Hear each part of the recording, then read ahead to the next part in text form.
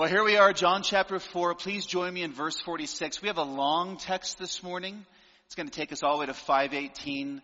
But for the time being, we're not really for the time being. I'm just going to read the first three verses so that we get a brief context established, pray, and then we'll look to the Lord in His Word. So John chapter 4, beginning in verse 46, reads, So Jesus came again to Cana in Galilee, where he had made the water wine. And at Capernaum there was an official whose son was ill. When this man heard that Jesus had come from Judea to Galilee, he went and asked him to come down and heal his son, for he was at the point of death. So Jesus said to him, Unless you see signs and wonders, you will not believe.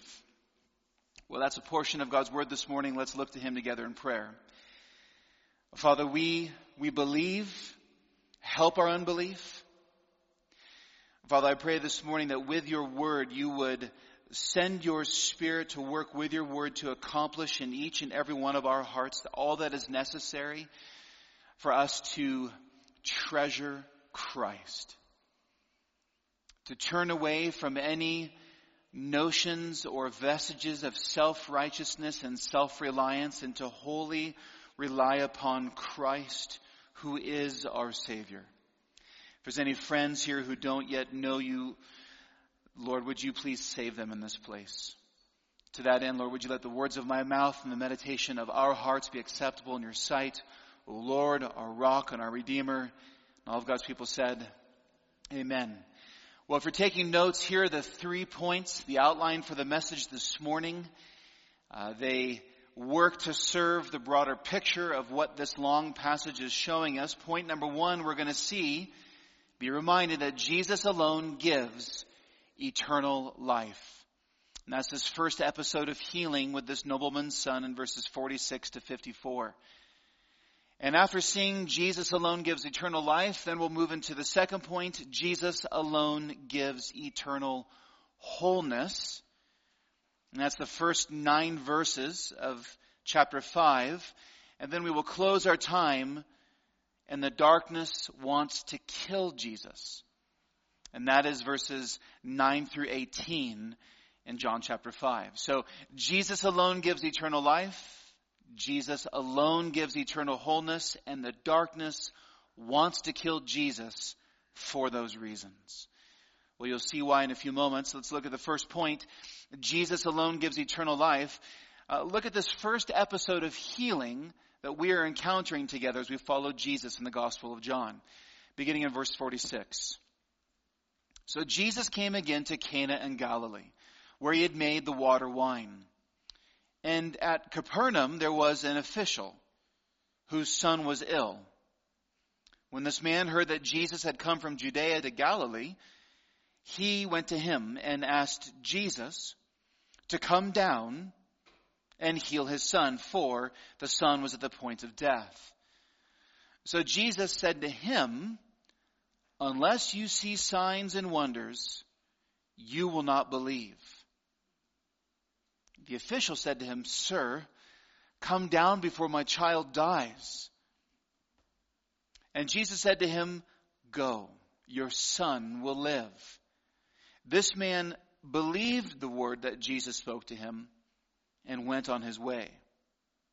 As he was going down, his servants met him and told him that his son was recovering. So the man asked them the hour when he had begun to get better. And they said to him, Yesterday at 1:00, the 7th hour, the fever left him. The father knew that was the hour when Jesus had said to him, Your son will live. And he himself believed, and all his household. This was now the second sign that Jesus did when he had come from Judea to Galilee. Well, so is contained this first episode of healing that we're seeing here in the Gospel of John. A royal official has traveled a very good distance, some think about 20 to 25 miles, to ask Jesus for Jesus to travel back with him to his house to heal his son. Now, some of our translations say government official. Other translations say nobleman. Others simply say official. And that's because this man was tied to the Roman government. And because he was tied to the Roman government, he was a royal official, it's widely accepted and presumed that he is a Gentile. That is, not an ethnic Jew. Now, that's a presumption. The text doesn't say, but because he's connected again with the Roman government, it's believed that he is at least not Jewish. And so I agree with that. That's the position I'm going to take as we look at the text this morning. Now, what's going to happen? Now think about where we've been as we've followed Jesus together in the shoes of his disciples. We have followed Jesus already in chapter 2 from Cana, where he did his first sign, down into Jerusalem, where he was in the temple. And now here we are in chapter 4, and Jesus is once again going into Cana of Galilee. And then we're going to see in the beginning of 5, once again going to Jerusalem because of a feast. We have followed Jesus to Jerusalem, where he was challenged and rejected by the religious leaders. Then we followed Jesus into Samaria, where not only an outcast Samaritan woman believed in Jesus, but then she went and told this gospel to her village, and they came out and they believed in Jesus. And so Jesus has now returned back to Galilee, to Cana, and a Gentile official has come to him asking for Jesus to heal his son. So I want you to note the ethnicities. In the end of John 2, he is in Jerusalem having a showdown, a biblical battle, so to speak, with the religious leaders in John 2. Then he travels, after meeting with Nicodemus, to Samaria, where he meets with a half-breed, was their perspective. A mixed ethnicity non-Jew who thought they were Jews, a Samaritan. You can go back and listen to those messages. But now Jesus has returned back to Israel, and it's presumed that this Gentile, a full-blooded, non-Jew pagan, has come to Christ asking for the healing of his son. Now, unlike what we just saw Jesus do with the Samaritan woman, where he was sitting by the well and she came out, and then she wasn't even going to talk to Jesus, and then he initiates conversation with her and asks for water. Here, this Gentile comes to Jesus, and he initiates conversation with Jesus. He approaches Jesus about his dying son. And then I wonder how you read verse 48. Meaning, Jesus' response to this nobleman seems very different from his response to the Samaritan woman. Look at what Jesus says in verse 48. So Jesus said to him, the royal official, so probably looking in the royal official's eyes, and he says, unless you see signs and wonders, you will not believe. Now, this sounds rude and dismissive upon the first hearing. And there is rebuke in these words. So this Gentile guy is being rebuked because his son is dying. And if you pay attention to the text, he's called the royal official, but then later he just becomes the man and then the father. His civic identity has no bearing, and even his ethnicity. He is just a guy with a sick son who wants Jesus to heal his son. And Jesus says this. And this man is likely begging Jesus to do something about it. So is Jesus callously dismissing this man and the dying boy? And why does there seem to be such a contrast between here, this episode in Cana of Galilee, and then in Samaria, the Samaritan woman in that village? Well, there's a few clues to answer these questions. And these clues in the text help us recognize that Jesus is, on the one hand, offering a rebuke, and on the other hand, saying something profound. You'll see what I mean. In verse 48, Jesus said to him, speaking to the official, unless you see signs and wonders, you will not believe. Okay, something is lost on us in English here. Your translation likely is going to have a little number or a letter that's going to direct you to footnote down, probably to the bottom of your Bible, and it's going to tell you that the you is plural. So it's a y'all. And what Jesus is doing is he is looking at this man. This man has asked for healing, but Jesus is talking not just to the man. In fact, Jesus is primarily talking to others, the crowds who are around. Jesus is using this request of this royal official and Jesus' response to the royal official to actually talk to all of the ethnically Jewish onlookers here in Cana. So Jesus then, when he says, unless you all see signs and you all see wonders, you all will not believe, what Jesus is doing is he is doing nothing more than what he's already told us about the hearts of people, and specifically his own countrymen. For example, if you look up a few verses to verses 43 and 45, listen to this.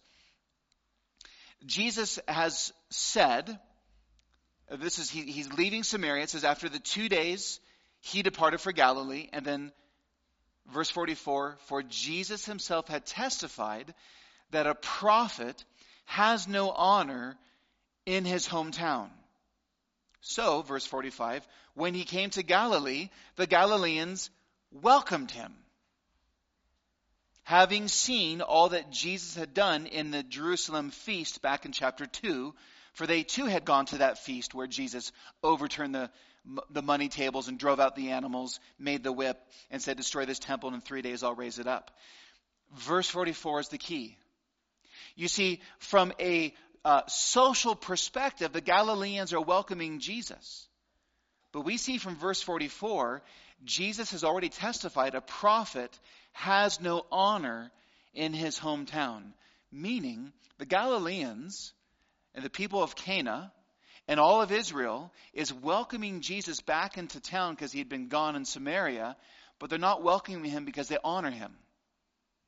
They're welcoming him because they want to see his tricks. We'll see that in a moment, because that's what they think his healings are. The irony is that Jesus knew he would get no honor from them. So when he's speaking to the noblemen, he's actually speaking to the crowds, and he's issuing a rebuke to them. Because it appears this man is making an unbelievable request of Jesus. My son is dying, heal him. And the crowd's like, ooh, I'd like to see that. But they don't want to see it because they want to honor Jesus. They want to see a miracle. So it's the sad irony that, they're welcoming Jesus. Hey, good to see you. Thanks for coming back. But what we discover then is what's in their hearts. So if you go back to chapter 2, which the author John is already alluding to, in 2:23 to 25, listen to this. Now when he was in Jerusalem, at the Passover feast, many believed in his name when they saw the signs he was doing. Now our text just told us that these people had been in Jerusalem, so they're part of that group. Verse 24 of chapter 2, but Jesus, on his part, did not entrust himself to them, because he knew all people, and he needed no one to bear witness about man, for he himself knew what was in man. So these verses in chapter 4 and then back in chapter 2 pull back the curtains. They lift the hood and let you see the engine of what's really going on in the hearts of these people. So what Jesus is doing is he's using his word as a mirror, that when he says these things, it's revealing to these onlookers that that what they want to see is not so much Jesus, just a cool trick. So he's simply revealing their own hearts back to them in this rebuke. They want to see signs, they want to see wonders, they want to see miracles. It's kind of like they're saying, hey Jesus, show us something fancy. It was really exciting to see you have that showdown in Jerusalem when you made the whip and drove out the animals and did some signs and wonders there. We want to see more of those, Jesus. But what Jesus is revealing in all of these passages is they want to see miracles, but they don't care about the miracle worker. They want what Jesus can give, but they don't want Jesus. Let me say that again. They want what Jesus can give, but they don't want Jesus. It's like this saying that you can have all of the trappings of the new heavens and new earth, a new glorified body, and if all of that is appealing to you and not having Christ, that's actually hell. Because Jesus himself is what it's all about. And specifically our triune God, Father, Son, and Holy Spirit.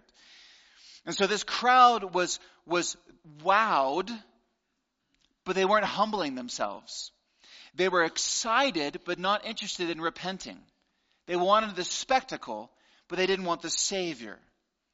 And it appears for them the dying boy was another spectacle, another just cool thing to see. And so Jesus offers rebuke as he's looking at this man. Now pause here for a moment, because this is the first time that we're seeing a healing take place in the gospel. And when you read Matthew, Mark, Luke, and John, you see that all over those gospel accounts, Matthew, Mark, and Luke, that there's healings and exorcisms, right? Demons are cast out and all of these amazing miracles take place. Have you ever wondered why? Because I think at root, we tend to think that, well, Jesus is God in the flesh and he's come and so he's got to do these kind of cool, amazing signs to prove that he's that. Kind of, sort of, maybe. There's a lot more going on. What do I mean? If you think back to the previous episode, before the official son, the Samaritan woman has just reminded us that Jesus is the Messiah, who is called the Christ. That takes us back to chapter 1, when Andrew met Jesus. Then Andrew went and got Peter. When he went and got Peter, he said, "We found the Messiah." So we are supposed to remember that every time we're seeing Jesus, Christ is not his last name, it's a title. It's the Greek version of Messiah. Okay, so what? What does it have to do with signs and wonders? What does it have to do with healings? It has everything to do with healings. What do I mean? The Old Testament and all the writing prophets promise a Savior was coming. God in the flesh, the Son of God, Son of David. But this Savior, the Messiah or the Christ, would also be the new and last Adam. Meaning, just like old Father Adam plunged the human race, you and I, into sin and mischief and mayhem and rebellion against God, this Messiah would come, and when this Messiah came, he would undo all the wrongs of our first father. When we read in Genesis 3 that God cursed the earth, the effects of the fall, not only changing human nature and killing our hearts and making them dead to God, part of what happened in the fall was the introduction of the curse. And the curse is sickness and disease and disability and all manner of ailments, and most of all, the most debilitating deformity that you and I all possess is what the Bible calls sin. Hearts dead to God, living in rebellion against him, or what John here calls darkness. Darkness. So why are healings and casting out demons so significant? Because it's Jesus as the new Adam taking the glorified future into the present and undoing the curse. He's reversing the curse. So Jesus healing people and casting out demons is the most normal thing that Jesus can do. Sickness is abnormal. Disability is abnormal. Demonic activity is abnormal. Jesus is normal. And so Jesus as the Messiah and the new Adam coming, when he is talking to this royal official, and he's asking Jesus to heal his dying son because death is abnormal. We were created to live forever. Because it's abnormal and death is merely a separation of body from spirit, that's why these healings, that's why the gospel accounts, that's why Jesus is always healing and doing all of these things, because it shows that he is the Messiah, the new Adam, who is bringing in the future glorified, sinless reality into the present. And everybody misses it. The crowds miss it. The crowd just wants to see a miracle for a miracle's sake. They don't even care to think about the new Adam himself as walking right in front of them. They want to show in a spectacle, not realizing it's the inbreaking of the new creation. But not the Father. He was there for a single purpose. Jesus, heal my son. And little did the Father know that more than his son was going to be healed. Look again at verse 49. The official said to Jesus, "Sir, come down before my child dies." And Jesus said to him, "Go, your son will live." Okay, now note this. The man believed the word that Jesus spoke to him and went on his way. As he was going down, his servants met him and told him that his son was recovering. So he asked them the hour when he began to get better, and they said to him, "Yesterday at 1, the 7th hour, the fever left him." The father knew that that was the hour when Jesus had said to him, "Your son will live." And then now note this, and he himself believed. So he believed. And all his household. This was now the second sign that Jesus did when he came from Judea to Galilee. So the man believed the word that Jesus, who is the Word made flesh, spoke to him. This man, this noble official, contrary to all of his known experience from his perspective, Jesus said it, and so he believed it. Do you see the exchange? "Please come travel these many miles back to my house to heal my son." And Jesus simply responded, "Go and your son will live." And the man believed. How is that possible? Only one way is it possible. His heart had been changed. He'd asked Jesus to come with him, and somehow, some way, John 3 tells us he was born again by the Spirit. This man recognized that time and space were no barrier for the work of Christ. They weren't a barrier for him then, and not a barrier for him now. Sickness and sorrow are not a barrier to Jesus' activity. No, there is no barrier to Jesus' activity. And with a word from Jesus, this man turned and he went home because he has faith. Some measure of faith.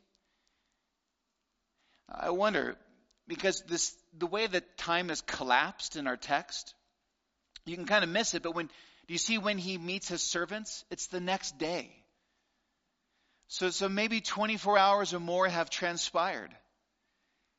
So he rushes to Jesus, begs Jesus. Jesus says the word, he believes Jesus. Did he not rush home? Had his heart so changed in trust of Christ that he knew Jesus said it, so Jesus will do it, so I don't need to go home? Whatever reason it was, maybe he was exhausted from racing to Christ and he had to stay a night. Maybe all manner of speculation. But either way, about a day or so later, he is intercepted by his servants who've come to him because they're coming to say to him, "Hey, the fever broke. You've regained your son." And do you see the response in verse 53? Two responses. He himself believed. So something happened to his belief. It got fortified. He had a measure of faith when Jesus said, "Go, your son will be made well." But then now something happens here where he believes. It makes me think of the man in a different parable and a different gospel account where he stands in the back of the synagogue and he's hitting his chest and he says, "Lord, I believe, help my unbelief." Well, this man, he believes, and then all his household. You see, this man believed Jesus, not just that Jesus would heal his son and do the miracle that the crowds wanted to see, but now in verse 53, this man is converted. He's born again. We know what happened. John 3 happened. The Holy Spirit happened. He was born from above, and now when this word came that Jesus did what Jesus said, this man believed and he became a believer and follower of Christ, this Gentile. To whatever extent Jesus was rebuking this man, also about signs and wonders possibly, back in verse 48, this text makes clear, and a sweet irony, just as in the beginning of chapter 2 when Jesus turned water to wine, remember how many people believed? Just a few. The servants who got the new wine and the master of the feast. And here once again in Galilee, there's crowds now, but they don't witness this. Do you see who the audience of the actual miracle is? Or the sign is? It's just this nobleman and his household. His servants, his kids, his spouse. And you catch the result. This man becomes like the Samaritan woman. What do I mean? You see, we're getting these portraits over and over again of what happens to people who have a true encounter with Christ. Their hearts get changed, but not silently, vocally. What do I mean? What happened to the Samaritan woman? She leaves her empty water bucket at the well, races back into town and says, come and see, come and hear a man who told me all that I ever did. And then out comes the crowds of the town to go see Jesus, and Jesus preaches and they all get saved. What happens to this guy? It says that he believed, and then just almost as a throwaway statement at the end of verse 53, and all his household. How is that possible? Because this nobleman became a Christian man, and he evangelized his household. It's almost evangelism in reverse. What do I mean? From the household's perspective, we don't know if they woke up one morning and the nobleman was gone. It's all speculation. All we know is that he came, and they knew that he went somewhere so that the servants could find him, but they probably knew he was going to Jesus, but all they knew is that he's going to some Jewish miracle worker, and all of a sudden the fever breaks and the boy lives. But they don't know Jesus either. It wasn't the sign that saved. It was the word that this man carried, that when he went back, was met with his servants and to his household, that when he told them it was Jesus who healed, they heard, they saw, they believed. It's a mini Good Samaritan episode. All over again, he shares the gospel with his household, meaning anybody who was old enough to understand and believe the gospel believed and got saved. And the result of this was that the second sign that Jesus did, he was showing himself to truly be the Messiah, to truly be the last Adam, to truly be the one who can give eternal life. And that is the sweet irony of all the ironies filled in this book. Why did the official go to Jesus? Not Jesus save me, not Jesus give me eternal life. Jesus, my son is sick. And so what Jesus does is that I'll save your son, and I'm going to save you too, and your other kids, and your wife, and your servants. So he came looking for a physical salvation, and Jesus drenched them with spiritual salvation and gave them the son back. That's what kind of God Jesus is. The true God. Doing far above abundantly all that we can ask or think. And it's this episode of this Gentile and his household getting saved sets us up for the next point, and this was the longest point, by the way. Point number 2, Jesus alone gives eternal wholeness. The episode changes, chapter 5, verse 1. Look along with me all the way to the beginning of verse 9. I think chapter 2, Cana, wedding, Jerusalem, feast. Now we're in end of John 4, Cana, healing. Now we go down to Jerusalem. John 5, verse 1. After this, there was a feast of the Jews, and Jesus went up to Jerusalem. Now there was in Jerusalem by the sheep gate a pool in Aramaic called Bethesda, which has 5 roofed colonnades.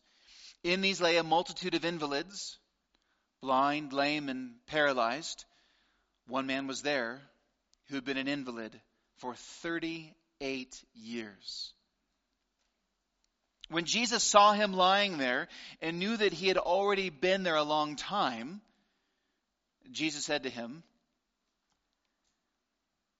"Do you want to be healed?" The sick man answered him, "Sir, I have no one to put me into the pool when the water is stirred up. And while I'm going, another steps down before me." And Jesus said to him, "Get up, take up your bed, and walk." And at once the man was healed, and he took up his bed and walked. Jesus alone gives eternal wholeness. Now, Jesus is this next episode. He's traveled to Jerusalem. It's another feast. The feast is unnamed.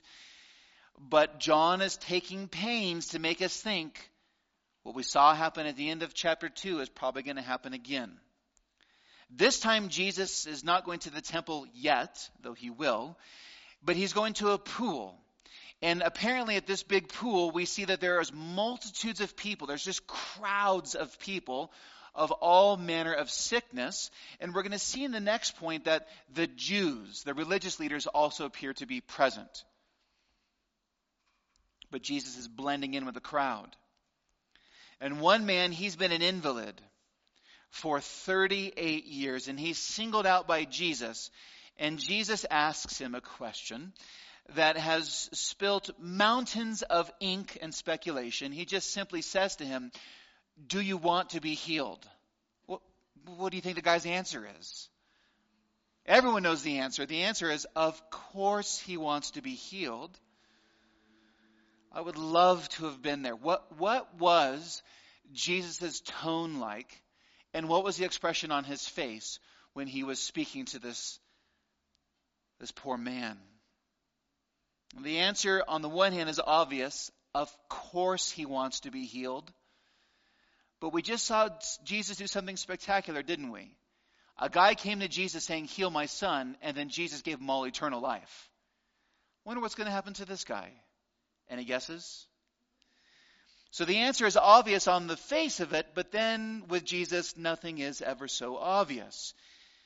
We don't know how long this man has been laying there, but it seems like he's been laying there for a very long time. I mean, it could be decades, right? It could be speculating. It could be that, if he is now in his, who knows how old he is. We don't know why he's an invalid. It might be because he may have sinned. It might not be. We're not entirely sure. The text kind of sounds like it, but may not be the case. But either way, this man is there, and maybe his family has stopped coming to him because he wants to get put in this water, but no one's there to put him in the water. Does he not have family? It's all speculation, but all we know is that this man is alone and isolated, and no one is there to help him. Everyone beats him to the punch. This guy cannot get a break in life. For whatever his understanding of God is, it certainly seems like ripe and fertile soil to think that God is against him. That's what Calvin says. It had taken away all hope for a cure. The way the text sets this up is this man cannot move. He sees this water, and he thinks if he can just get to the water, he can be healed. That's what he thinks. And what we see here, a sad irony, is that this passage is strongly implying that this man believed, along with probably all the people who were there, that some sort of superstition, some sort of magic was about this water. If it stirred and you got to it first, you were healed. So they thought. It never says it happened. And so what we see then is these people of all ironies, are putting their hope in rituals, in superstitions, in holy objects, in talismans. Someone go get me a magic rock. Someone weave something and put it over my bed. Someone draw an image for me. If we can conjure up this thing, then we can be healed. Right here in the heart of Jerusalem, by the temple itself, these people had erected an object of false ritual, false talismans, false superstition, because there's no such thing. And so this man was having hope in something that was false. But little did this man know that the one who gives living water was looking into his very eyes. Do you want to be healed? He didn't know that water couldn't save him. Only Jesus could. This man didn't know, apparently, that rituals and talismans could not heal him. Only Jesus could. And so Jesus does, because that's what Jesus is like. Verse 8, Jesus said to him, "Get up, take your bed, and walk." And once the man was healed, he took up his bed and he walked. Once again, the Messiah has reversed the curse with a word. The light of the world gave the living water to this man, and he leapt up and he leapt away. Praise God. With a word, Jesus could throw back death, and with a word, Jesus abled the disabled.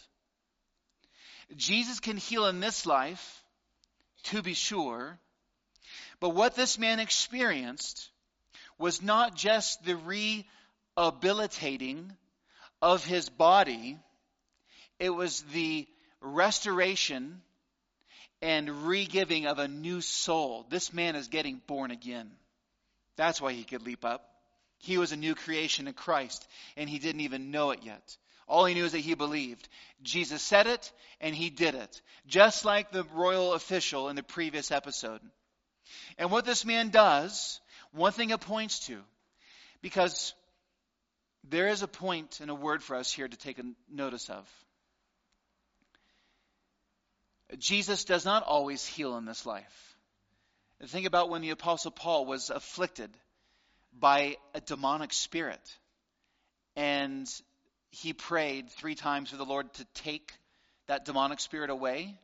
And Jesus said, "No, my power is made perfect in weakness." And so the Apostle Paul, who could cast out demons, couldn't cast out this demonic spirit who was afflicting him. That needs to factor in our understanding of angelology and demonology, but that's a different sermon. Sometimes in life we have sicknesses because of sin. Sometimes we have sicknesses because God allows it to be in our lives for the sake of humbling us. God is always doing 10,000 times 10,000 things, and everything that he does is to shape us into the image of Christ and to make us effective disciple makers in this present age. But what we see happening in this man who is made whole in that moment points to the ultimate wholeness that we will experience in glory when sin is finally and fully eradicated from our hearts and the physical effects of the fall from us. I remember in college, one of my roommates, Kenny, was colorblind. We were evil people, and we would play tricks on him on his clothes that he would wear. We would dress him in lots of pink. We've repented of that partially. Part of it makes me happy. But one thing that we would talk about with Kenny is we would sit at 2 a.m. while he was wearing pink shirts thinking that it was blue. We would talk to him and we would wonder about how amazing his experience of glory when he went to go see Jesus is he would have an experience that we wouldn't, in the sense that he would also see color for the first time. And how marvelous that might be. And it was, then we would tease him because we were horrible people. But he had this opportunity that we didn't have. He was going to have an experience with Jesus that we didn't have. I remember another man, Warren. Warren was at our church, and Warren had a very small torso, and and deformed limbs and deformed legs and a horrible singing voice. And this man would just praise Jesus at church because he loved the Lord so. He's with Jesus now. His ministry as a severely disabled man was to other disabled people to preach the gospel of Jesus Christ to them and the hope and wholeness that they would get on that final day. What an amazing gift he was to the church for the short time that we had him. This man was made whole. And there's a day for all of us.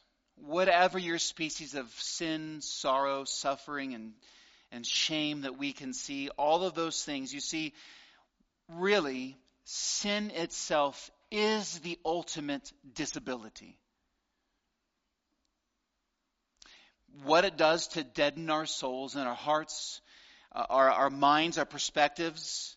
In one sense, the physical disability can be a metaphor in one sense of what happens to the bent chassis of our own souls when sin has its way with us. And so there's a day coming when Jesus will finally eradicate for us believers the sin that remains in us. And friend, if you're here this morning and you don't know Christ, that's what happens to these people. They don't just get physically healed, they get spiritually healed because Jesus takes their sin onto the cross, dies for it, and gives them his righteousness. And so this man points to an ultimate time when healing is coming. Sin will be removed. Our bodies will be made whole and glorified. And oh, glorious day, how amazing it will be for the rest of eternity, for 10 billion years into the future, when we think back about how good God is and how Warren is not in a wheelchair anymore and Kenny can see with perfect sight. And then we all can see without sin in our own lives. Hallelujah. But you know what? You say those things, and that's point number 3. The darkness wants to kill Jesus for those very reasons. John 5, verse 9b, right? The back half of the verse. Now that day was the Sabbath.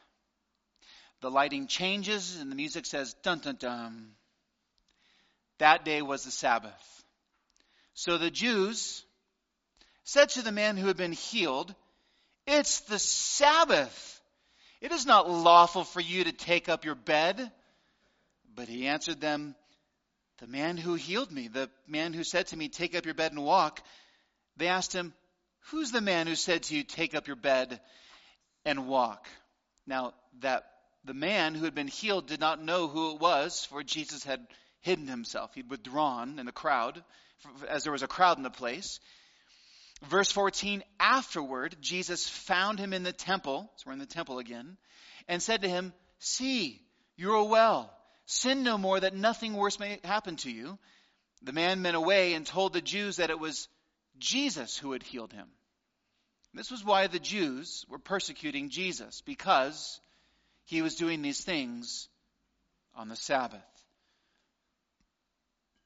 But Jesus answered them, "My Father is working until now, and I am working." This was why the Jews were seeking all the more to kill him, because not only was he breaking the Sabbath, but he was even calling God his own Father, making himself equal with God. And so ends this episode. Now it goes on, Lord willing, next week into a long discourse from Jesus that we'll look at, that will help shed light on the end of this text. But for now, what we see is that Jesus performs this healing on Saturday, the Sabbath. And apparently the religious leaders saw this man carrying his mat. So the scene, it appears to be multitudes of people. This guy gets healed, he pops up, and he rolls up his mat, and he's walking around, and then the Jews are there, and they say, "That's not lawful." Right? They blow their whistle. "No running on the pool deck. It's not lawful for you to pick up a mat and walk somewhere. It's the Sabbath." You see, apparently the religious leaders saw this man carrying the mat, and the man got in trouble and rebuked for breaking their religious rules, not God's. Search high and low in your Bible, and you will see no such instruction in the Bible for rules of the Sabbath under the Mosaic covenant. No such thing. But here's the sad irony. The Samaritan woman heard Jesus speak of living water, and she believed and evangelized her town. The royal official heard Jesus speak of healing the dying boy, and so he believed and evangelized his household. This man hears Jesus say, "Get up." And he even goes and responds to the rebuke of these religious leaders. And I don't know Jesus' name, but I know I'm healed. And they want to kill Jesus for it. Notice the different types of responses of these people to Jesus when Jesus does Jesus-type things. It's chapter 2 all over again. In Cana, some got saved. Goes down to Jerusalem, it's a showdown. Now the invalid was saved and healed, but the religious leaders, their hearts are hardened. The light of Jesus has been shining in all manner of darkness, and this gospel account is teaching us a very sad pattern. The closer you get to those who actually had God's word, were the ones furthest away from God himself. And that is a bitter irony. What do I mean? The Samaritans, right, the half-breeds, as they viewed them, they had the first 5 books of Moses. She knew there was the Messiah, but she was wrong in her understanding of theology, but even so, she got saved. The Gentile man, we have no indication that he knew anything about Judaism, other than there was a man named Jesus who was healing people, so he went to Jesus and he got saved. But now here, if we peek ahead to the end of John 5, we're going to discover that Jesus says to them, if you're not going to believe Moses, you're not going to believe me. If you're not going to believe Moses, you cannot believe the signs that I do. If you can't believe your Bible, you won't believe what I say, because Jesus is the Bible made flesh. One commentator notes the ironies. He says, there's a surprising irony surrounding this scene. One day drowns out 38 years. The Jews only see violation, and they don't see a miracle.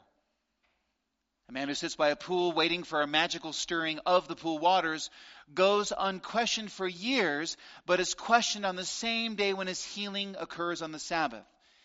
In other words, think about that. Multitudes of people have turned a body of water into a magic pool.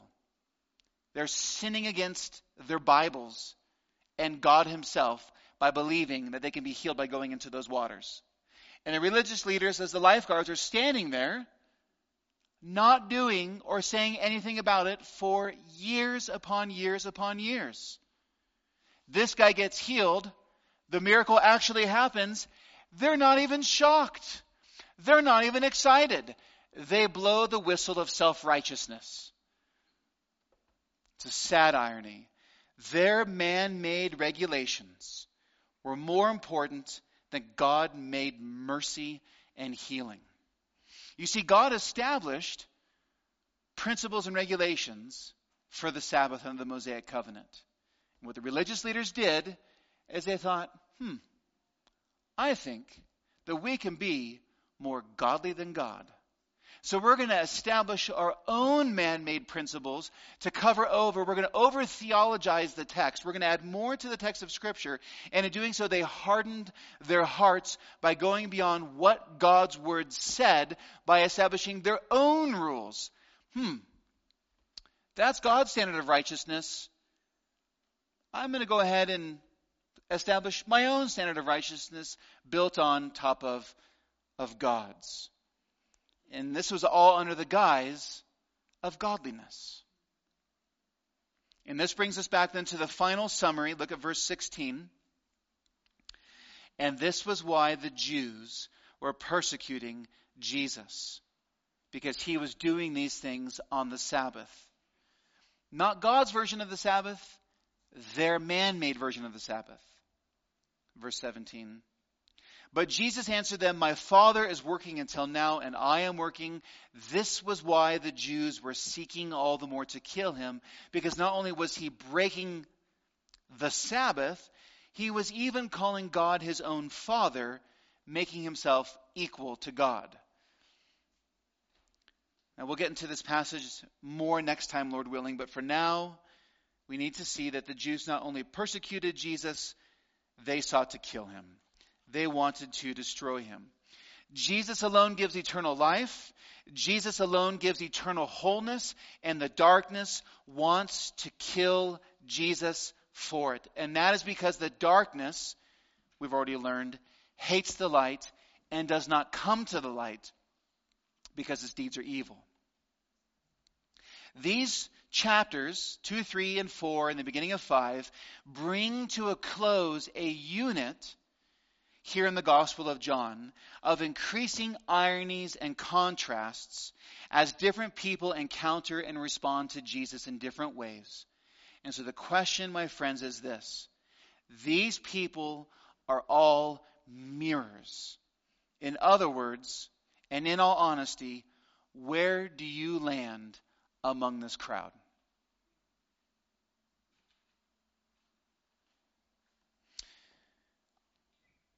Perhaps you answer that quietly in your mind, but where would Jesus say you fall in this crowd? Are you like the multitudes who were listening to the royal official ask Jesus to heal his son, and these multitudes who didn't care about Jesus, they just wanted to see the miracles? So what they wanted was the benefits of Jesus without Jesus.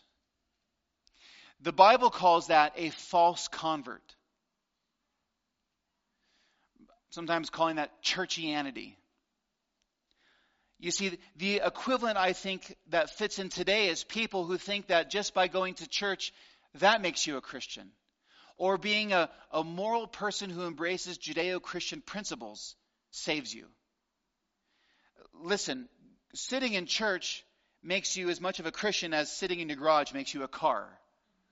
But the Bible speaks of such a thing where we can have a false notion. If you think that if you do the right things, and that's what gives you favor with God, that actually gives you more disfavor with God. Christianity is not about your performance at all. It's about Christ's performance. And then when you believe Christ's performance and he makes you a new creation, you do begin to live differently. So you can have two people who live what look like holy lives for two completely different reasons. The religious leaders, who were false converts, obeyed thinking that they put themselves in God's favor, and the disciples obeyed because they already had God's favor. It looks the same, and there's a universe apart. Friend, you may have been attending church your entire life. It was the right thing to do. It's the good Christian thing to do. Are you a Christian? How do you know? You might say that, well, yeah, one day, sometime far away in my past, I was baptized. But if you were baptized, which does not save you, and then the rest of your life looks no different, that you lived like hell, as it were, you are not saved. We are supposed to bear fruit in keeping with repentance. But that fruit is born because we depend upon Jesus. Not denying hardship. Not denying seasons of remaining sin and wrestling with those things. But I am saying, friends, that the Bible calls us to soberly look into our hearts and ask, am I in Christ? Do I trust Jesus and his righteousness alone, dying on the cross for my sins, for my salvation, and his rightness, his righteousness given to me, or do I trust something else? If comparison, well, I'm not as bad as that person, or if you have comparison as the measure of your salvation, you're not saved. Friends, this is a sober wake-up call to not be like the multitudes who wanted all that Jesus could give and not want Jesus. Are you in Christ? Have you repented and live a life of repentance and trusting yourself to Jesus? Or are you good and you've got things covered and life's in order, and maybe Jesus can give a good moral tune-up now and then. Maybe you can get a good sermon in there once in a while of 7 techniques for a better marriage, because the problem's your spouse anyways. And so you're covered. Like the religious leaders, it's self-righteousness. It's self-righteousness. The attitude of a Christian is, but for the grace of God, there go I. The attitude of a Christian is, I am the chief of sinners. And when we begin to think that we've got it covered, we become like the self-righteous Pharisees who know the Bible and don't know God, and they turn out not to know Bible at all. These are gracious invitations of repentance for us to look into our own hearts and to do business with Christ. And maybe you don't know Christ, friend. He is a willing Savior. His arms are spread wide in a welcoming embrace to receive you when you turn from your sins. Or are you like the invalid who hears Jesus' words and leaps at them, eager to put away sin and follow Christ? Are you like the father, the sick son? Jesus says it and I believe it. Jesus commands it and it is done. Friend, do you believe in Jesus? Keep believing. One of the things, the distractions for us, one of the reasons, I think one of the many reasons of God's wisdom and us assembling as the body of Christ weekly to sit under the preaching of the word and to sing songs of praise back to God and to say these prayers, one of God's reasons for doing those things is so that we'd be reminded of the gospel, reminded that Jesus even saves people like us. We're easily distracted. We can be easily seduced by all manner of other things, and the Bible every Sunday is a rally point for us to recalibrate around the gospel of Jesus Christ, Christ and Him crucified. So if by Saturday evening, Christ and Him crucified is not your main thing, part of what we do here is to remember, like the father, like the invalid, what would have been like to have been there and been recipients of that type of salvation. You are a recipient of that type of salvation. But we forget. So friends, part of the gracious reminder is for us to keep Christ central and to put ourselves in the shoes of these people and to remember that they've been saved and we have been saved too. And in being saved, we have all these promises of eternal life and wholeness in the future to come. Amen? Lord, we thank you that your cross is where our unrighteousness was hung and where your righteousness has been dispensed, given freely like gems and jewels and treasures bestowed upon us, people entirely unworthy of your love. And yet, O Lord, Father, you sent your Son because you so loved the world, loving us. So Lord, we believe, help our unbelief. Thank you, Lord, for your grace. Save in this place, we pray, in Jesus' name. Amen. Well, friends, we will now participate in the Lord's table together.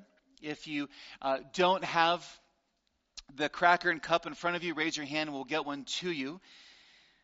If you are if you're visiting and you don't know Christ, please just observe this strange thing that we do that is emblematic of Jesus' body broken on the cross and his blood spilt for us. Friends, we know that this is the sign of the new covenant. Let's remember this covenant that Christ has made with us. I invite you to begin to open it. Perhaps pray with someone that you came with. Reflect on God's word to you this morning, and I'll lead us to partake in a few moments. Keep those hands high, please.